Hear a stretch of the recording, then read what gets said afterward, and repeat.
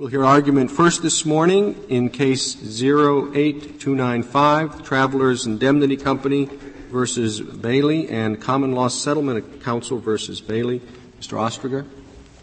Mr. Chief Justice, and may it please the Court.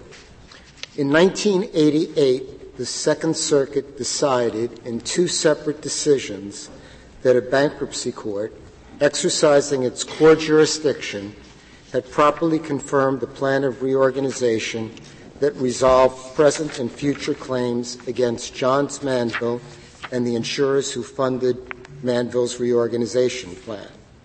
Last year, despite its decades-old rulings to the contrary, the Second Circuit sustained a collateral attack on the confirmation order and held that the bankruptcy court lacked subject matter jurisdiction back in 1986 to enjoin direct actions against Travelers, quote, based upon, arising out of, or related to, close quote. Mr. Ostriger, you have characterized the Second Circuit's decision in a way the Second Circuit did not. The Second Circuit said the confirmation of the 1986 order stands, but that order did not encompass what was added in 2004. That is, that order dealt with the debtor, with Mansville, and the insurer's obligation to cover Mansville's liability. The Second Circuit said, now, this 2004 order, which concerns independent actions against insurers for their own wrong, was never encompassed in the order that they affirmed. So I think it's quite unfair to say it's a collateral attack on the 1986 order. Justice Ginsburg, the bankruptcy court judge interpreting his own order explicitly held that the 1986 order was intended and was always intended to enjoin direct actions against Travelers based upon, arising out of, or relating to the insurance policies Manville purchased from Travelers. At the time of the 1986 order, had these independent actions started, I thought at the time of the 1986 order, the concern were suits involving Mansville's liability and the insurer's derivative obligation to cover. Justice Ginsburg, at the time of the 1986 order, there had been various forms of direct action filed against Manville, and the bankruptcy court concluded, and the Second Circuit recognized, that a settlement with the insurers was essential for the reorganization, the insurers, to the extent of the insurance proceeds. That's what created the pot that made the settlement fund. But what I'm trying to get at is this extra piece, because the only information we have is that Mansville, there was the conversation that's reported in the job brief. This question came up, well, what about actions against the insurers for their own wrongs? And the answer was, oh, those aren't covered. The plan of reorganization, as ultimately confirmed, contained the language to which I directed the court. It was a plan of confirmation included all aspects of the resolution of the Manville estate.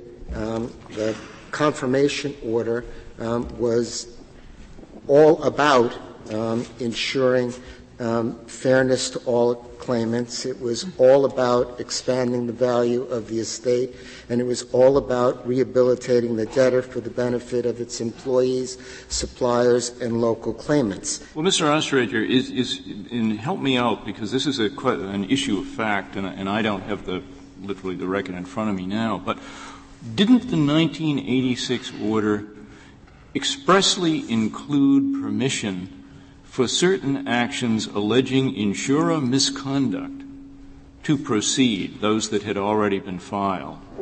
It did. Yes. I drew the implication from that that the bankruptcy court thought its order would be barring such actions if they had not already been filed. Am I right on the at least on the record point? You are right on the record point. However, Judge Liflin, in the hearings that were associated with his clarifying order, was very explicit that he used the words based upon, arising out of, or related to, for the express purpose of granting travelers the broadest relief that could be afforded to travelers post-confirmation. But he was saying that, in effect, that was simply articulating rather more than he had done the first time around and what he intended the first time around. Well, he certainly intended to make the cornerstone of the Manville reorganization work, and as the Second Circuit itself held in a subsequent collateral attack, the O'Malley case, reported at 100 F. 3rd 944, a 1996 case, where there was a challenge to the bankruptcy court's reaffirmation and continuation of the 86 order. The Second Circuit held in 1996 that such an injunction is essential to the success of the settlement, and its continuation was well within the discretion of the trial court. Was the Second Circuit's decision based on an interpretation of the confirmation order, or was it based on subject matter jurisdiction? The Second Circuit order was explicitly predicated on the theory that the bankruptcy court lacked subject matter jurisdiction back in 1986 to enjoin these direct actions. Now, we submit that the Second Circuit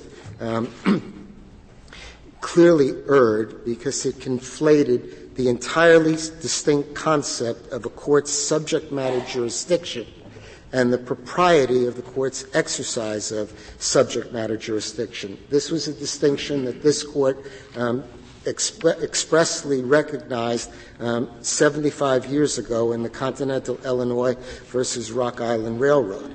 Well, there is a distinction between jurisdiction and whether the action taken by the bankruptcy court comes within the statute.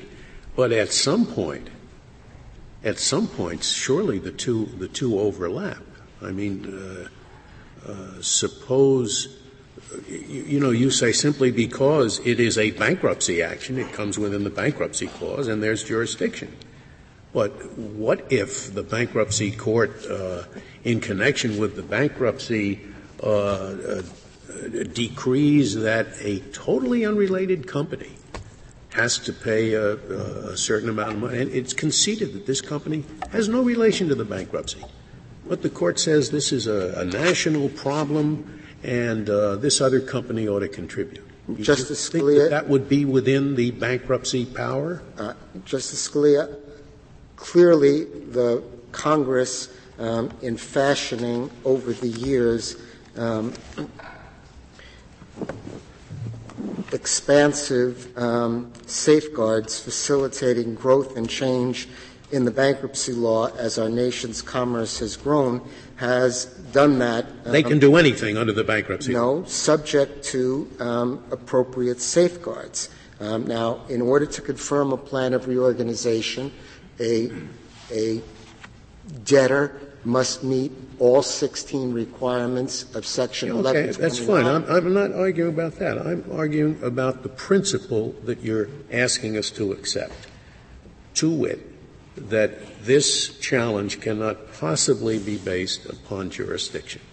Surely there are some things that simply do not fall within the bankruptcy power. Isn't that true? I would agree that that is so. Okay, and this is not our case. All right, well, what you're saying is this does fall within the bankruptcy power, but don't tell us that it is not a challenge based upon the jurisdiction of the court and based exclusively upon the statute. It could be based upon both. Justice Scalia, I would say that the bankruptcy court in this case unquestionably had jurisdiction over the Manville reorganization under 28 U.S.C. 1334B, as the Manville reorganization was a civil proceeding arising under Title 11 of the Bankruptcy Code. The Second Circuit's view was that the bankruptcy court has no authority, no subject matter jurisdiction, when the debtor's liability is not in question. The Second Circuit thought, rightly or wrongly, that when the liability is the question is between two non-debtors, travelers on the one hand, the claimants on the other, Manville is not in the picture. That's what the Second Circuit said falls outside the domain of the bankruptcy court, and that could be wrong or could be right. But in the Second Circuit's view, the bankruptcy court lacked authority to deal with the non-debtor's liability to the claimants. There were, Justice Ginsburg, 60 pages of findings of fact indicating that the direct action suits against Manville was an end run around the direct action suits against travelers. Against travelers were an end run around the discharge of Manville, and that all of the claims against travelers arose out of and related to the insurance relationship. May I ask this question? I was unable to find the complaints in the voluminous filings here.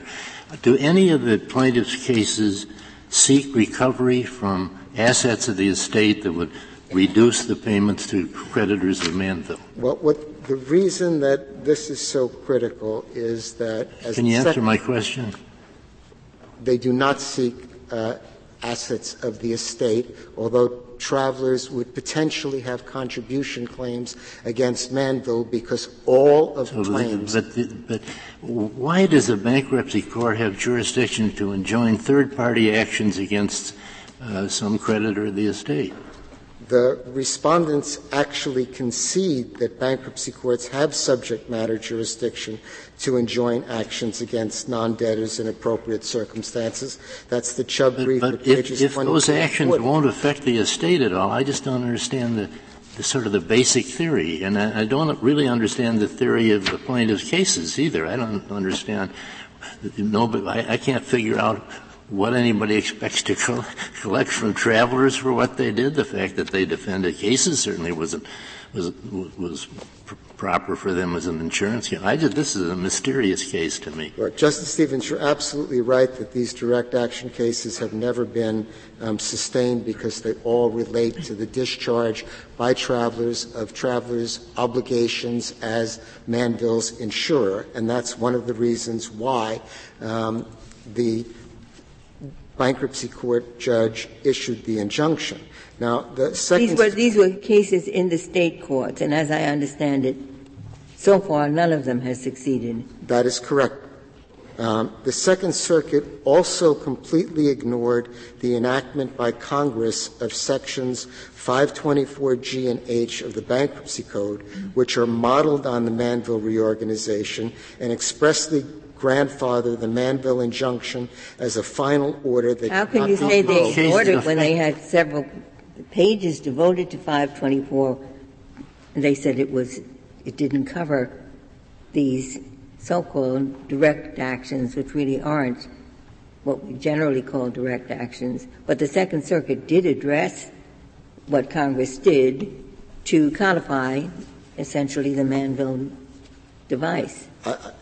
I would respectfully disagree. 524G specifically says that an asbestos channeling injunction shall be valid and enforceable and may not be revoked or modified by any court except through direct appeal.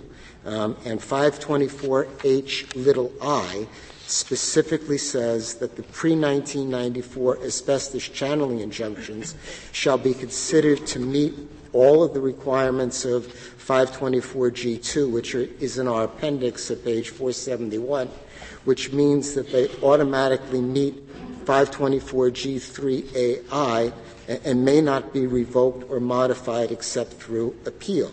But how do these pending actions have any impact on fulfilling the objectives of the channeling instruction? Or affect the disposition of the assets in the estate? I just don't understand. The essential issue here, Justice Stevens, is that there would have been no Manville reorganization. Yeah, but there has been one, and it's been a success. It's been a remarkable success. Asbestos claimants have received 660,000 asbestos claimants have and received none of whom will be more than $2.8 billion. But none of whom will be affected if these suits go forward, as I understand it. I'm missing something very important. The point is that there couldn't have been a Manville reorganization without the insurance settlements. The Second Circuit recognized that. The Second Circuit further recognized that these direct actions violate the express terms of the injunction that Judge Liflin, the bankruptcy judge, granted. Why isn't it harmless error? The 524G4A2 Roman 3 specifically authorizes asbestos channeling injunctions that bar any claim against the third party to be directly or indirectly liable for claims. So if part of the settlement, I mean, Traveler says we need to get more out of this before we're going to put in all the policy funds, the bankruptcy judge says, well, you're going to be immune from any traffic accident liability. And there's a traffic accident, and Traveler said, well, the bankruptcy court said I don't have to pay. Is that all right? It's within the jurisdiction as you read it because it involves Travelers. It's related to the funds they submitted into the trust account. Is that? Mr. Chief Justice, that would not be covered, and that is certainly not what the bankruptcy court intended or said. No, I know that they didn't intend anything with respect to traffic accidents. But my question is, how far does your theory reach? Well, this Court has recognized in the Katz case that bankruptcy extends beyond the Reese. So there would be jurisdiction in the hypothetical that I posed? Not in the hypothetical you pose. On direct appeal, that would clearly be excluded because it wouldn't meet. Right. On direct appeal, are you suggesting it would be barred, that Travelers would have protection under a collateral attack? Well, I don't think we need to reach that issue in this case. There's no question that in connection with exercising its subject matter jurisdiction over the Manville reorganization, the bankruptcy court had the power under Section 105 of the Bankruptcy Code to issue any order, process, or judgment necessary or appropriate to carry out the provisions of Title 11. But you acknowledge that that's not true. You acknowledge that they couldn't have issued the hypothetical order that the Chief Justice proposed, even if that was necessary, even if Travelers said we will not kick in the money up to the limits of our liability unless you make us immune from all traffic accidents. You acknowledge that that's no good, right? In this order, the limitation on the injunction was based upon arising out of or related to. I would submit that the traffic accident falls outside the scope. Why is that? It involves involves the insurance company and its coverage of Johns Manville, and the Travelers is saying, look, we're not going to do it unless you give us this broader immunity. And the bankruptcy judge does it. I don't know why it would be outside the jurisdiction of the bankruptcy court. It's clearly related to allowing the settlement to go forward. Well, I think we have an act of Congress, 524G and H, which may I interrupt you there, because you told me that the Second Circuit ignored 524G, and I'm looking at pages 33A of the petition for cert, and the Second Circuit addresses 524G, and its discussion continues for a couple of pages. I don't see how that's ignoring the issue. With respect, I believe that there are express findings of fact that the bankruptcy court made, which were adopted by the district court, which were embraced in full by the Second Circuit, and we have a pure issue of law. May I have an answer to my question about the Second Circuit ignoring 524G when they devoted 2.5 pages to it? I believe that they clearly misinterpreted the intent of 524G and H. They clearly misperceived the fact that Congress had expressly grandfathered the Manville injunction in 524G. Another mystery in this most mysterious case, if it was so clear that the original order, the 1986 order, ensured travelers that it would have no liability for asbestos claims, period, then why did it put up $400 million, much more than it put up originally, in order to settle with people who were bringing precisely that kind of claim? During the course of the 5 years of proceedings before the bankruptcy court, the case was referred to mediation before the Honorable Mario Cuomo. And in connection with that mediation, there was a business decision made to secure releases much broader than the injunction that was contained. Travelers would, in connection with the mediation process, participate in a settlement. What was the difference between the release that you say flowed from the 1986 order and the releases that were obtained? One was a general $400 million. One was a general release, and the other was a release based upon arising out of or related to the Manville insurance policies that travelers. So specifically, what was not included in the 1986 release that was included as a result of these settlement negotiations? Absolute broad general release by 80,000 people. Now, I want to. But I'd like to know the difference. What would travelers be liable for under the 1986 order, as you read it? Potentially, that they got freedom from as a result of this settlement. Potentially, the traffic accident that Mr. Chief Justice referenced. I want to reserve. So that the 2000 clarification order did exonerate them from traffic accidents? It's a general release. I want to conclude and reserve the balance of my time by noting that redefining the scope of a long final confirmation order unravels intricate transactions so as to knock the props out from under the authorization for every transaction that has taken place. That's a quote from the Second Circuit's decision in Shadowgate Corp. 10 F. 3rd 944. And that creates an unmanageable, uncontrollable situation for courts and litigants alike. I have one question before you reserve the rest of your time. That is, you said this was a sweeping release that travelers got in settlement for the claims of many parties. But some people were not there, and those are the people who still want to bring their claims. I would say that. I haven't asked my question. I'm sorry. I would like to know what notice did the people who were left out of the settlement, were not part of the settlement, and say, so we want our day in court, what notice did they have and what opportunity to be heard? There was broad notice to the people who would be affected by the issuance of the injunction. This Court is recognized. Well, how did they get the notice? You say it's broad notice. What exactly was done? There were newspaper blasts repeatedly, all sorts of public notice, radio announcements, but we're dealing with a special remedial scheme that expressly forecloses successive litigation by non-litigants. And in the bankruptcy context. How can it be successive when they didn't even get there? I mean, these people haven't had a day in court. They may have a claim that's no good. All state courts so far have said their claim is no good. But they have a right to.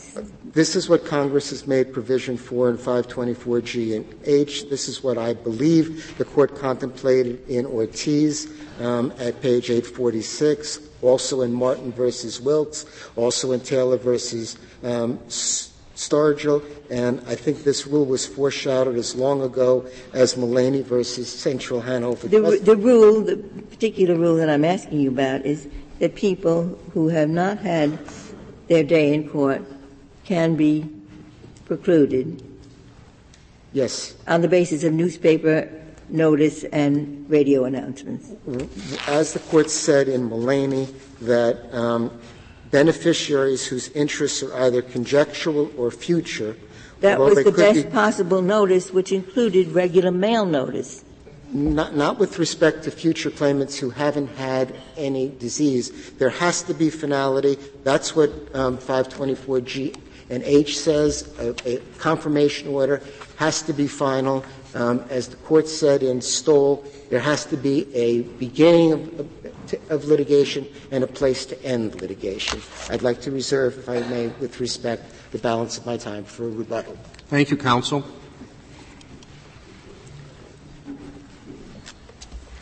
Mr. Issacharoff.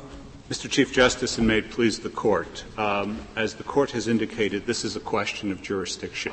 And the issue is whether a bankruptcy court may enter an order that goes to a non-debtor, offers a release against independent state law claims. Well, as to the 1986 order, it seemed to me that the counsel for the petitioner might have answered the question posed by the Chief Justice with the traffic accident hypothetical.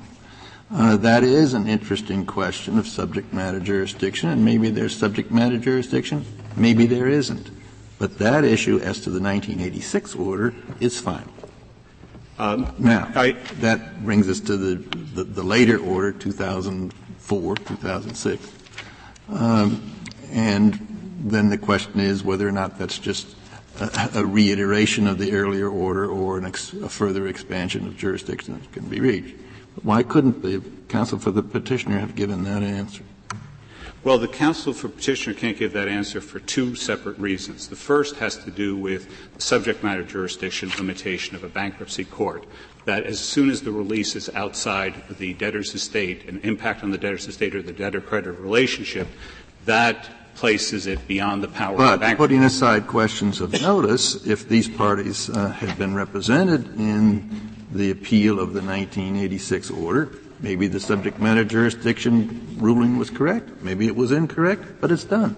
If these parties had been present, if they had been appealed, if this had been in effect a settlement orchestrated through the bankruptcy court, then there might be the ability to release as in a class action. So then it's just a question of personal jurisdiction and notice. It's not a question of subject matter jurisdiction, because subject matter jurisdiction can be concluded in an earlier order, and there can be no collateral attack if you've been a party.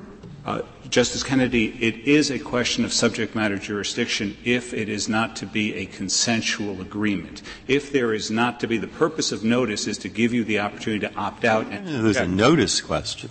I thought there are 5,538 plaintiffs here that you represent, and every one of them has already gotten money from the trust, except for two who have filed claims against it.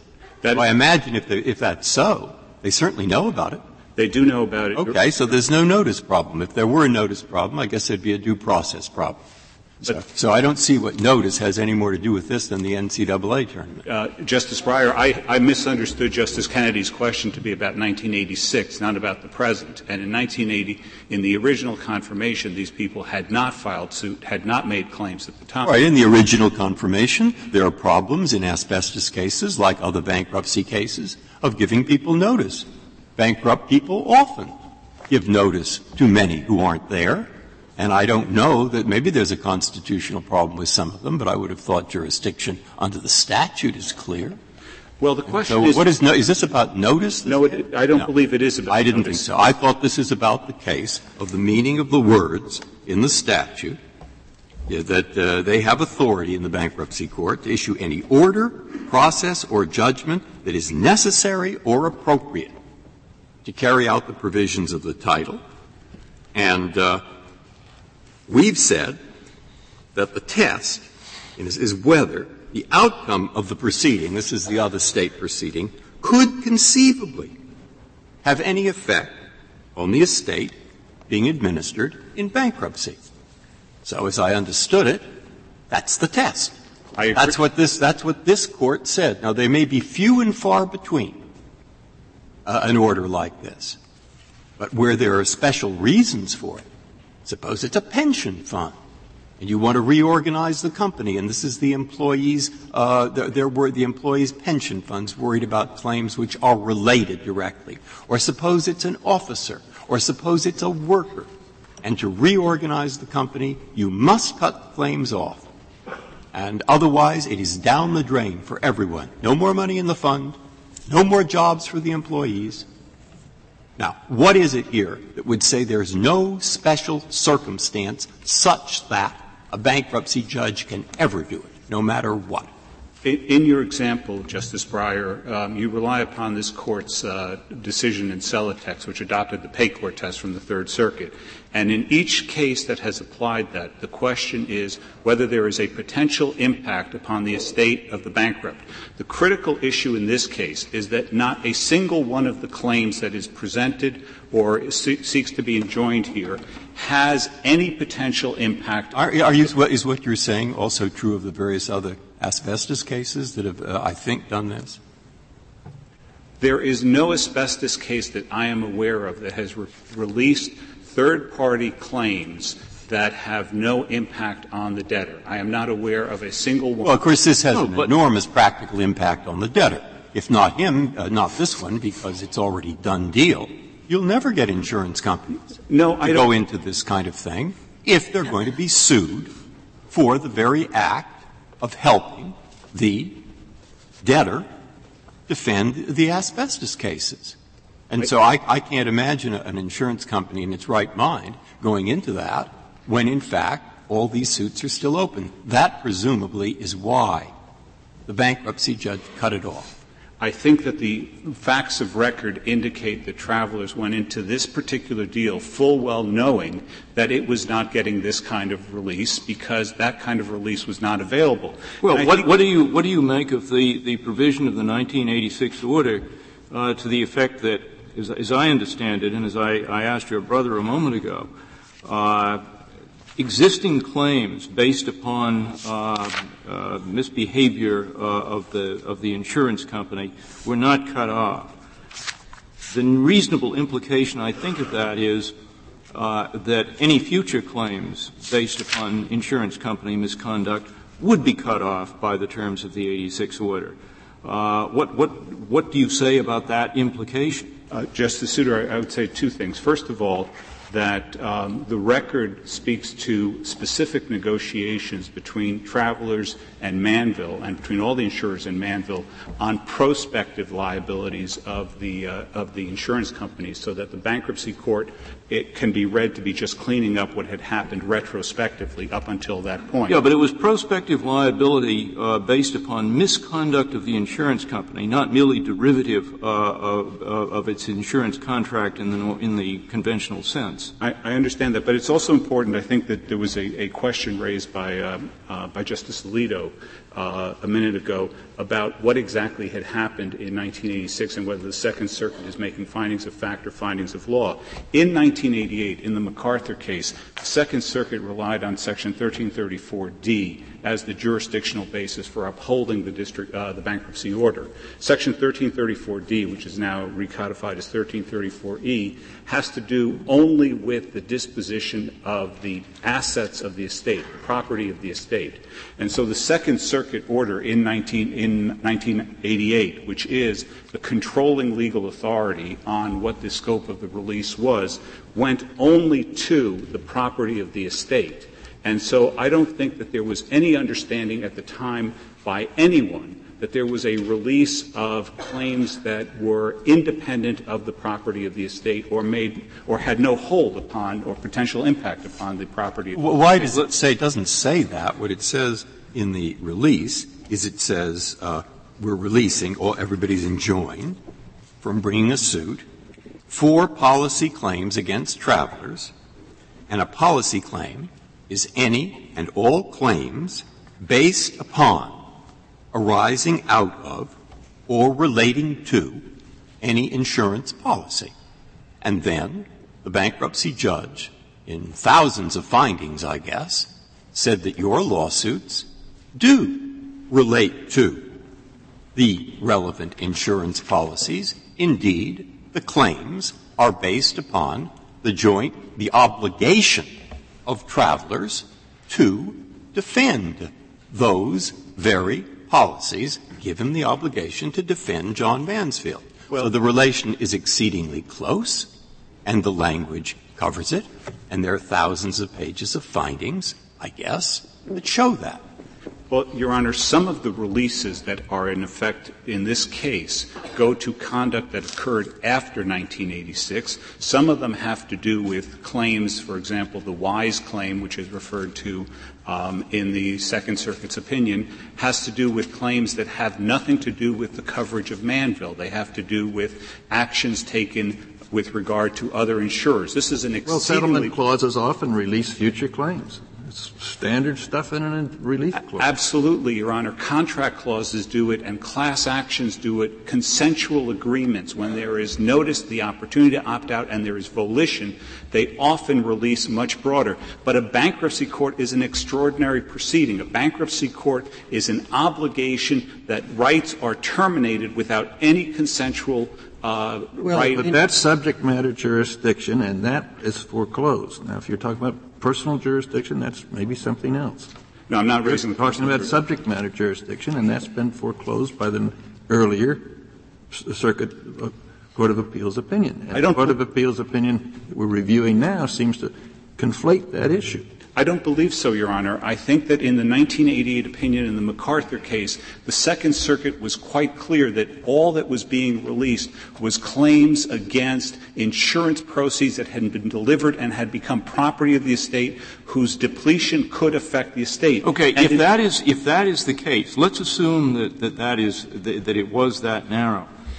The fact remains, however, that at this point, as Justice Kennedy has suggested several times, my understanding is at least that you cannot collaterally attack the jurisdiction of the court to enter the order it did. And the only claim that you can make now is that the order by its terms did not cover your cases. Do you agree? I agree that is the general rule. That is correct. I agree further that the Second Circuit expressly held at page 31A that the error of the bankruptcy court was that it subsequently interpreted the order more broadly than the Second Circuit had affirmed in 1988. I think that that's the heart of the case, because — So it's a question of the scope of the order. Yes, it is. Okay. Yes, it is. No. There is a question which this Court has actually not addressed, which is about the prospective application of an order that is entered without subject matter jurisdiction. I don't think there's any case squarely on point. Certainly there are cases that allow prospective collateral challenges to an order entered without personal jurisdiction. I don't think the Court has addressed the subject matter jurisdiction. Okay. But it doesn't have to — But didn't this — I didn't mean to cut you off. I'm sorry. I don't think the Court has to address this here, Your Honor, because in this case, the initial order only went, as affirmed by the Second Circuit, only went to the property of the estate. And well, may I then raise a question there? I mean, I think there is a legitimate question about that, given the rather general terms of the scope of the order. And I'd like your response to this, as it seems to me as a background consideration that we should have in mind in interpreting how broad that order was. It's been raised a couple of times. Justice Breyer raised it a moment ago, and it's this. It is one argument to say that the bankruptcy court does not have jurisdiction, and derivatively an order that it issued should not be interpreted to cover any claim that does not affect or cannot deplete the bankruptcy estate, taken as a given fact at the time this later case is brought. Another view of jurisdiction would be that the bankruptcy court has jurisdiction, and hence an order might be interpreted to cover any cases which, if contemplated, would have precluded the settlement that created the bankruptcy of the estate. if Travelers had thought that it was going to be liable for these cases of insurer misconduct, it might very well have said, we're not forking over X hundred millions of dollars, leaving this exposure open, so that the bankruptcy estate would never have attained the size that it had attained if the insurer and everybody else had not understood that these later claims were being cut off. Is that argument a relevant, is number one, is that a legitimate jurisdictional argument? And number two, is it a relevant argument that we should bear in mind in trying to figure out how broad the 86 order really was? Your Honor, you gave two alternative definitions of jurisdiction. The first one we have no problem with. Right. Obviously, that's our argument. Everybody accepts it's at least that much. Right. The second one, I think that this Court has to go back to the Syngenta case, which I think is quite instructive on this point. In Syngenta, there was a settlement in a federal court action. There's no question that the parties settled, that the monies were paid, everything was done pursuant to that settlement. Then one of the parties goes into state court and files a claim that was clearly subsumed within the settlement. The district court tried to issue an order saying, I have to have power over this because otherwise there could never have been a settlement. And this Court unanimously reversed on the grounds that that had to be brought through the state court system because you could not get jurisdiction simply because of the expediency, the necessity. Any of these terms do not afford an affirmative grant of jurisdiction to the court. So can you answer the question practically? The insurers would not have settled. There would have been no 1986 order if they didn't have this broader liability. They say without global protection, they never would have contributed to the trust fund. And I'd like you to answer that question. We don't know that, Your Honor. We know that the record indicates that they did not believe in 1985 when they signed a letter among all the counsel that was submitted to the court that they were getting any such release. So there's nothing in the record that indicates that they would not have gone into this deal. And in fact, there have been many, many asbestos workouts since that time, none of which have releases that do not affect the debtor's estate. So I don't know that the factual premise is there, but let's assume that it was, for the purpose of the question. Let's assume that no insurance company would go into this unless they get releases that go far beyond normal jurisdiction of a bankruptcy court. I think that under Syngenta, that has to be given to them by Congress. Congress in 1334 gave specific forms of jurisdiction. It gave the arising under and arising in which pertain to the activities of the bankrupt, of the debtor. And it gave related to, and related to, as this Court interpreted in Celotex, adopting the Third Circuit standard, related to means that it has an impact upon the estate of the debtor. And isn't that what the Congress gave them in the 1994 Bankruptcy Act?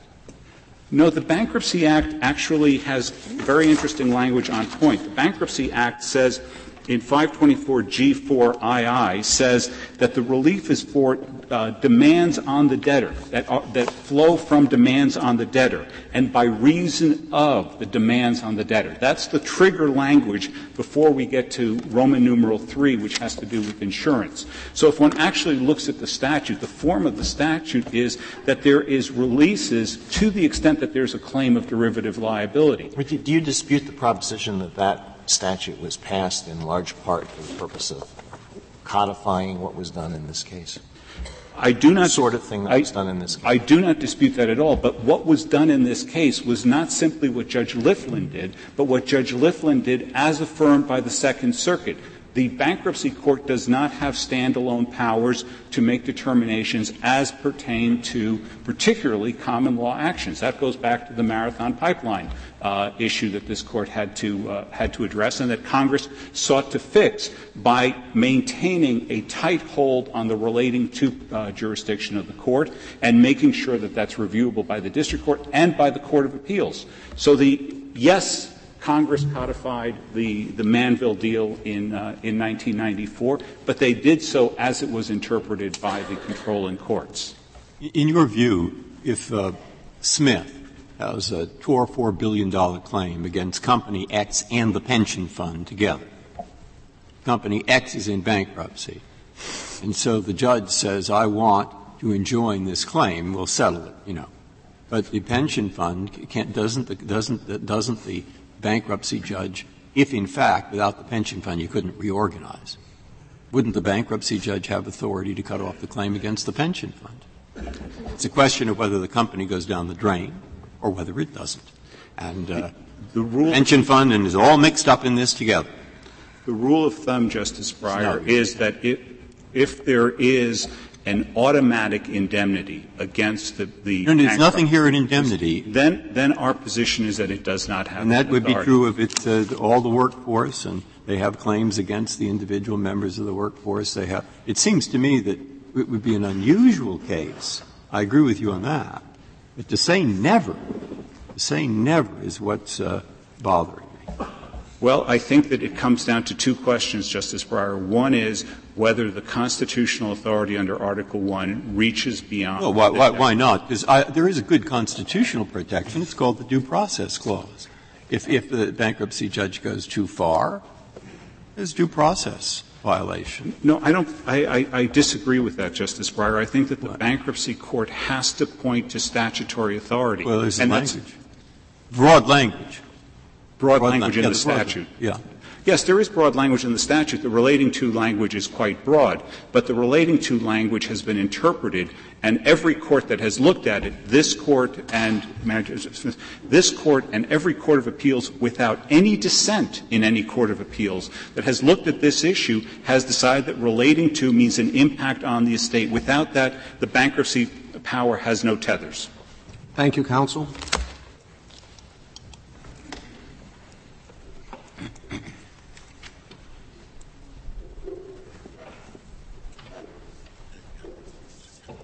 Mr. Cohn. Mr. Chief Justice, and may it please the Court. A discharge in bankruptcy wipes away a debtor's liability for its pre-petition conduct. Yet Travelers' interpretation of the 1986 orders gives Travelers broader protection than even Manville could obtain because it gives Travelers immunity for its knowledge. Bankruptcy discharges do not erase a debtor's knowledge. If Manville started making asbestos products again, after its discharge, it would not be immune for claims that it acted with the knowledge that asbestos is dangerous. Yet, that is precisely the protection that Travelers argues that it is entitled to here. And to take, for example, the Wise complaint, which the Travelers petitioners put forth as a typical claim here, and you look at the class they purport to represent. They purport to represent a class of disappointed claimants against three companies, Combustion Engineering, AC&S, and A&I, none of which are Manville. They claim that they are not seeking even to recover for asbestos bodily injury claims. Instead, they claim that they settled their claims too cheaply with Combustion Engineering because, for example, in the 1990s, allegedly, at decades, 15 years after the confirmation and discharge of Manville, Travelers in defending Combustion Engineering with the knowledge that asbestos is dangerous or whatever from working with Manville provided false interrogatory responses on behalf of Combustion Engineering. That is how far afield the proffered interpretation of the 1986 order goes. Is it not the case that most of the claims are claims based on Manville? Are they claims relating to what Travelers did in relation to Manville rather than other companies? I don't think it's related to what they did. I think the distinction here is relating to what they know. The point is you're making the argument that some of these claims concern things that Travelers did in relation to the defense of other asbestos manufacturers. Now, maybe that means that the bankruptcy court interpreted the order too broadly or in that respect. But what does that have to do with the main issue here? Well, if an asbestos claimant, an independent action plaintiff, is seeking to recover from Travelers for Manville-derived liability, it's barred. That was the purpose of the remand by the Second Circuit, having provided the appropriate measuring stick to the bankruptcy court to go look at these complaints and figure out whether or not, in fact, somebody's trying to take money out of Traveler's pocket for Manville's liabilities. But isn't it the case, to make sure I understand, that the Wise complaints are the exception? They are the only complaints, as I understand it, in this current round of litigation that claims that the actual harm to them resulted from actions other than actions of Manville. Is that correct? The statutory, not exactly, the statutory direct actions, which account for $400 million of the $500 million they'd like to pay to these alleged contemnors, all have to do with claims handling practices of Travelers with respect to other insureds besides Manville. The common law independent actions allege that the insurance industry as a whole learned of the dangers of asbestos. It has a freestanding duty to the world to warn the world of the dangers of asbestos.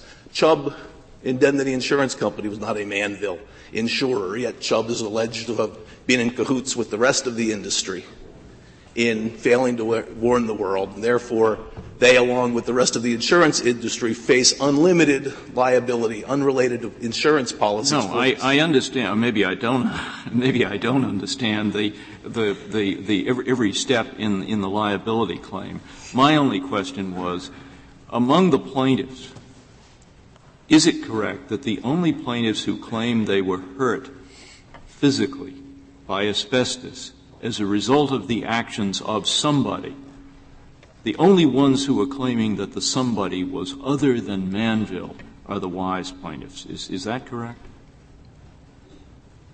I think not. I think that every asbestos claimant, by and large, has a claim against Manville, but that doesn't mean they simply because of Manville's position in the industry. The ubiquity of Manville asbestos and their activities makes practically everybody, if not everybody, a Manville claimant, at least. So that you're saying, in effect, everybody ultimately is claiming against Manville, the Wise plaintiffs and every other set of plaintiffs in this group of direct liability claims. Is or can, but that doesn't mean that they're attempting to assert liability against an insurance company because of Manville's own conduct. I understand your cause of action. Okay. I don't want to take up any more.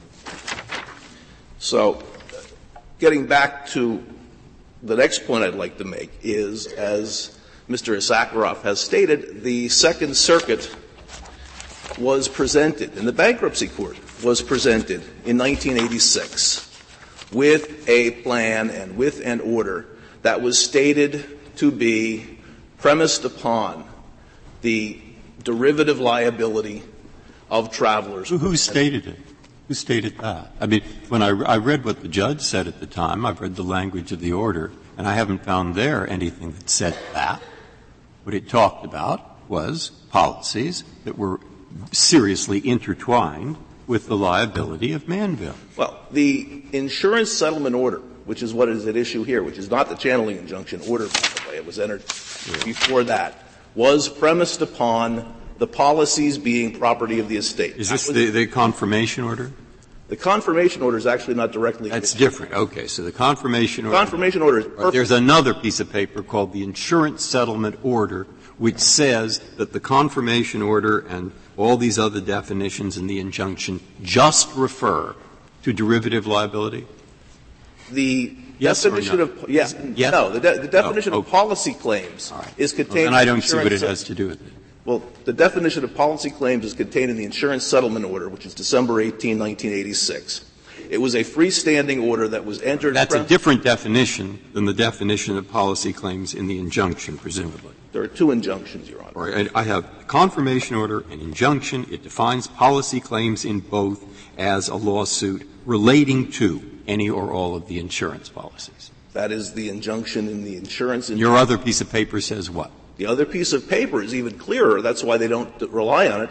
It says you may not seek to recover asbestos health obligations, which are the future Manville-derived asbestos claims from Travelers, from a settling insurance company. They don't even try to argue that the channeling injunction gets them there. They're arguing that the insurance policy buyback order, if you want to call it that, the insurance settlement order pursuant to which they retired their insurance obligations, was the definition of policy claims was broad. You go on. Don't worry. I'll look it up.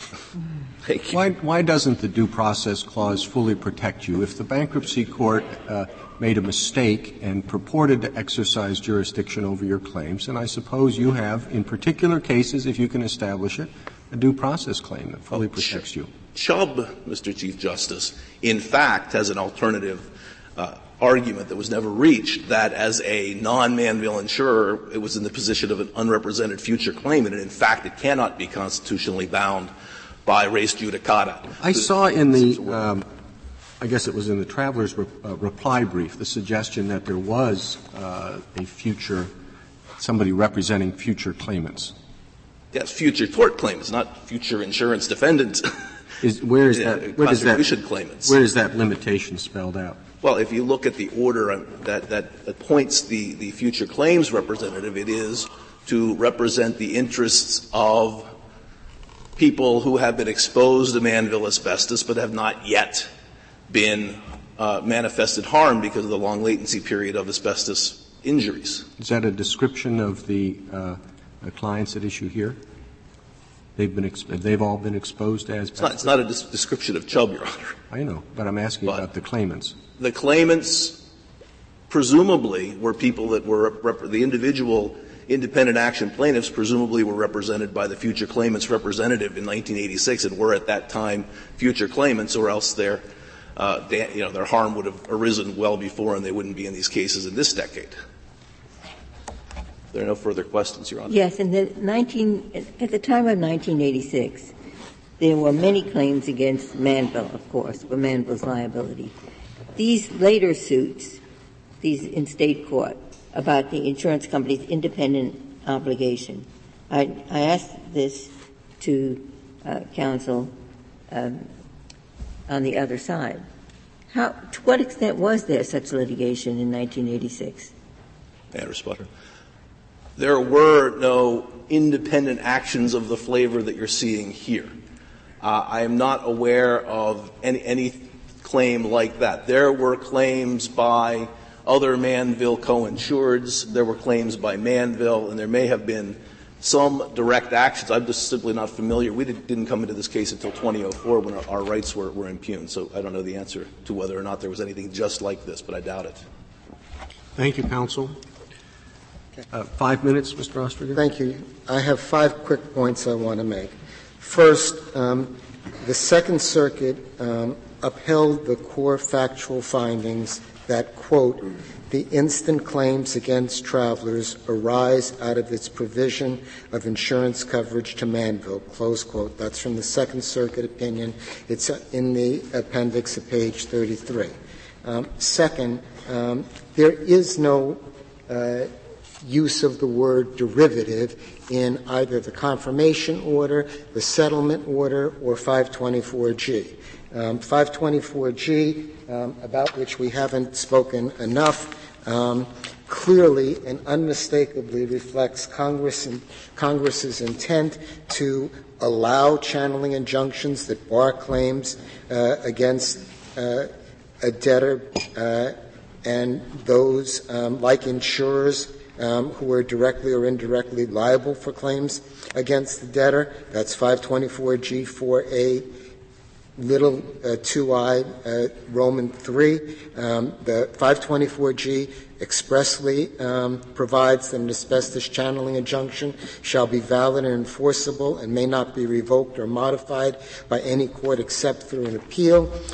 We cite in our reply brief the fact that a Senate report accompanying an earlier version of the bill clarified that 524G is, quote, is not meant to give the bankruptcy courts authority which they do not already possess and simply codifies a court's ability to issue supplemental permanent injunctions which are irrevocable except on appeal. There is a final judgment in this case confirming the plan of reorganization. The Second Circuit issued that confirmed that judgment twice, once in the MacArthur case and once in the Kane case. And then in the O'Malley case, which is a 1996 case, the Second Circuit rejected a collateral attack on the confirmation order on two grounds. First, they found that the performance of the futures representative that Judge Liflin had appointed and which was incorporated in 524G, modeled on the Manville reorganization proceeding. The Second Circuit found that the legal representative, quote, took an active and aggressive role in protecting future claimants in this litigation. And secondly, the Second Circuit rejected the challenge to the continuation of the 1986 order enjoining the suits against the insurers as being without merit because such an injunction was essential to the success of the settlement and its continuation was well within the court's discretion. As respects Chubb, Judge Codal, when in affirming Judge Liflin's 2004 order, specifically found that Chubb, a multinational insurer that has paid more than $1 billion to resolve asbestos-related claims, was clearly on notice of these proceedings. We cite in our reply brief on pages 10 and 11 several 524G injunctions that have run to the benefit of Chubb, which contain the exact same based upon, arising out of, or related to language that appears in the original Manville order. We didn't cite, but it's a matter of public record, that Chubb paid $550 million to resolve through a bankruptcy proceeding in fiberboard liabilities relating to fiberboard, receiving the same based upon, arising out of, or related to protection. The Manville plan carries out the core values of bankruptcy.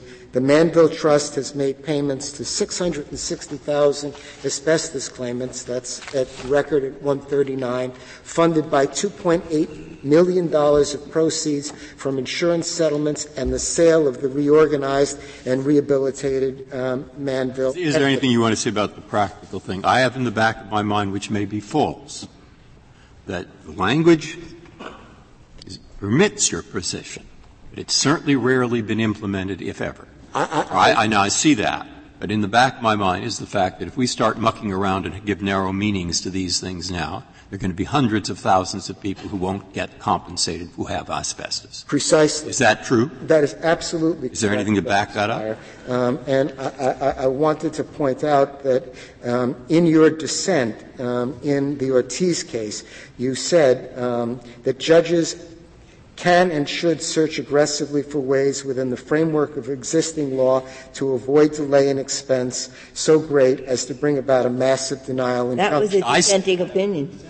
I understand that. But you were, on that particular point, you were correct. We have a General Motors potential bankruptcy. But there are two decisions of this court, Amcam and Ortiz, that reject that position. In Ortiz, the court absolutely recognized that where you have a special statutory scheme that's designed as 524G and H is to deal with these types of issues, that is an exception to Hansberry versus Lee. I cannot. Thank you, counsel. Case is submitted.